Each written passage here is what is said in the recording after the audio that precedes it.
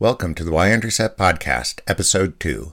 I created an outline for this show before I opened my pod hosting account. The second episode, according to the outline, is an About Me page. I chose this structure because I believe every website should have an About page. Recording this episode turned into a monumental chore because I don't like talking about myself and I hate listening to my voice. I've recorded 5 versions of this page so far and have deleted each one. To complete the episode, I somehow must convince myself that the About Me page is not about me. The purpose of an About page is to provide context for the people who listen to the program. The About Me page is about your experience. I know that this is important because I've analyzed numerous websites for the Community Color Directory project. I've seen many websites and businesses fail because they did not establish trust with the public. The first step in establishing trust is to communicate who created the site and why they created it. There are millions of websites in this world. Many are from questionable sources. To stand out, one has to develop a reputable reputation. The starting point for this is to identify oneself. My directory project lists local websites. The first thing I do when I find a new website is to look for the contact information and an About page. If I cannot identify who owns the site, I simply ignore it. Failure to include contact information can hurt a business. For example, I came across a website for a new restaurant. The site had a beautiful design but did not include the address of the restaurant. The website failed because of a sophomoric mistake. The restaurant itself ended up closing.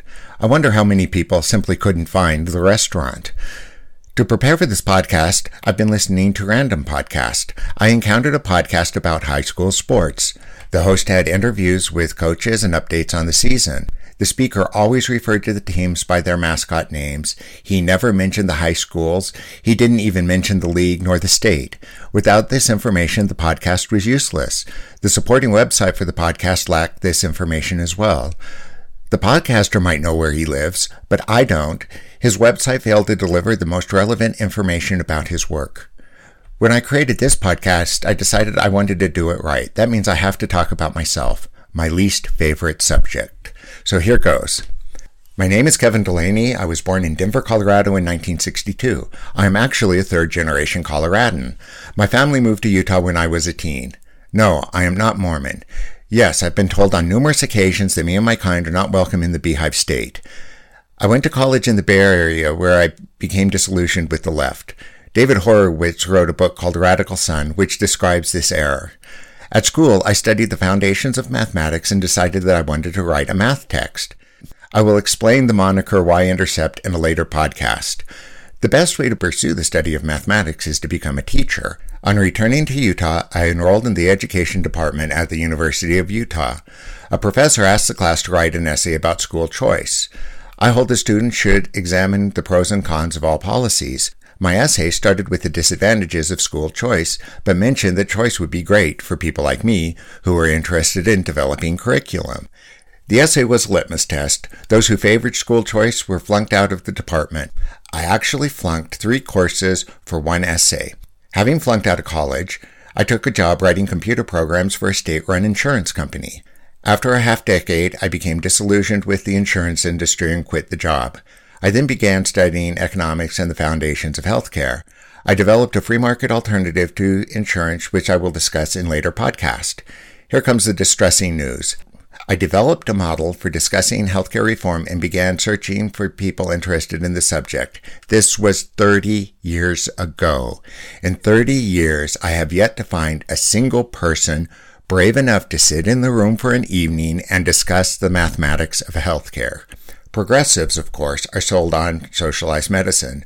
Progressives automatically slam the door on any discussion that involves individual health care. What surprised me, however, was the systematic repression of debate among conservatives. Conservatives claim to support free markets. I thought that they would love a model that supported free market reforms. What I discovered, however, was that conservatives would systematically slam the door on any argument that questioned big insurance. I've spent 30 years being treated like a piece of dirt because I support free market reforms. I should remind the reader I live in Utah. Utah can aptly be described as the most conservative state west of Saudi Arabia. Utah conservatives number among the most dull-witted and closed-minded people on the planet. So the primary reason that I created this podcast is because I want to use it to record my ideas on healthcare. But before I do that, I decided to research the origins of conservatism. It turns out that conservatism is not an ideology designed to defend freedom. Conservatism is the ideology of the Conservative Party. The Conservative Party was created by King William IV, youngest son of King George III, in an effort to rebrand the Tory Party in the wake of electoral reforms in the 1830s. The partisan ideology of conservatism was created by the very people who leveled their muskets at the U.S. founders during the Revolutionary Wars. To this day, conservatives continue to call themselves Tories. The Conservative Party is not a friend of the American ideals of liberty. When one looks towards England, one finds that the Conservative Party supports speech codes and is opposed to private gun ownership. The Conservative Party is against both the First and Second Amendment. To expose the regressive nature of both the progressive and conservative movements, I wrote an article called The Two Sides of a Coin. This article claims that just as the two sides of a coin are made of the same metal, both progressivism and conservatism were created by a ruling elite set on the destruction of the American experiment in self-rule. The left-right split itself was created as a tool to divide the people while the ruling class makes off with the spoils. This is easy to understand when one realizes that the king maintains control through division. Kings ruled by pitting factions in the kingdom against each other. One creates factions by creating false dichotomy. This is easy to do. A crisis occurs. Not wanting to let the crisis go to waste, the king will reward pundits for creating divisive opinions. While the people are divided, the rulers will rob the people blind. Now, in studying false dichotomies, it is important to realize that the compromised position of a false dichotomy is as false as the extremes. Let's examine healthcare. Our healthcare debate starts with the false premise that healthcare must be funded by a large health pool.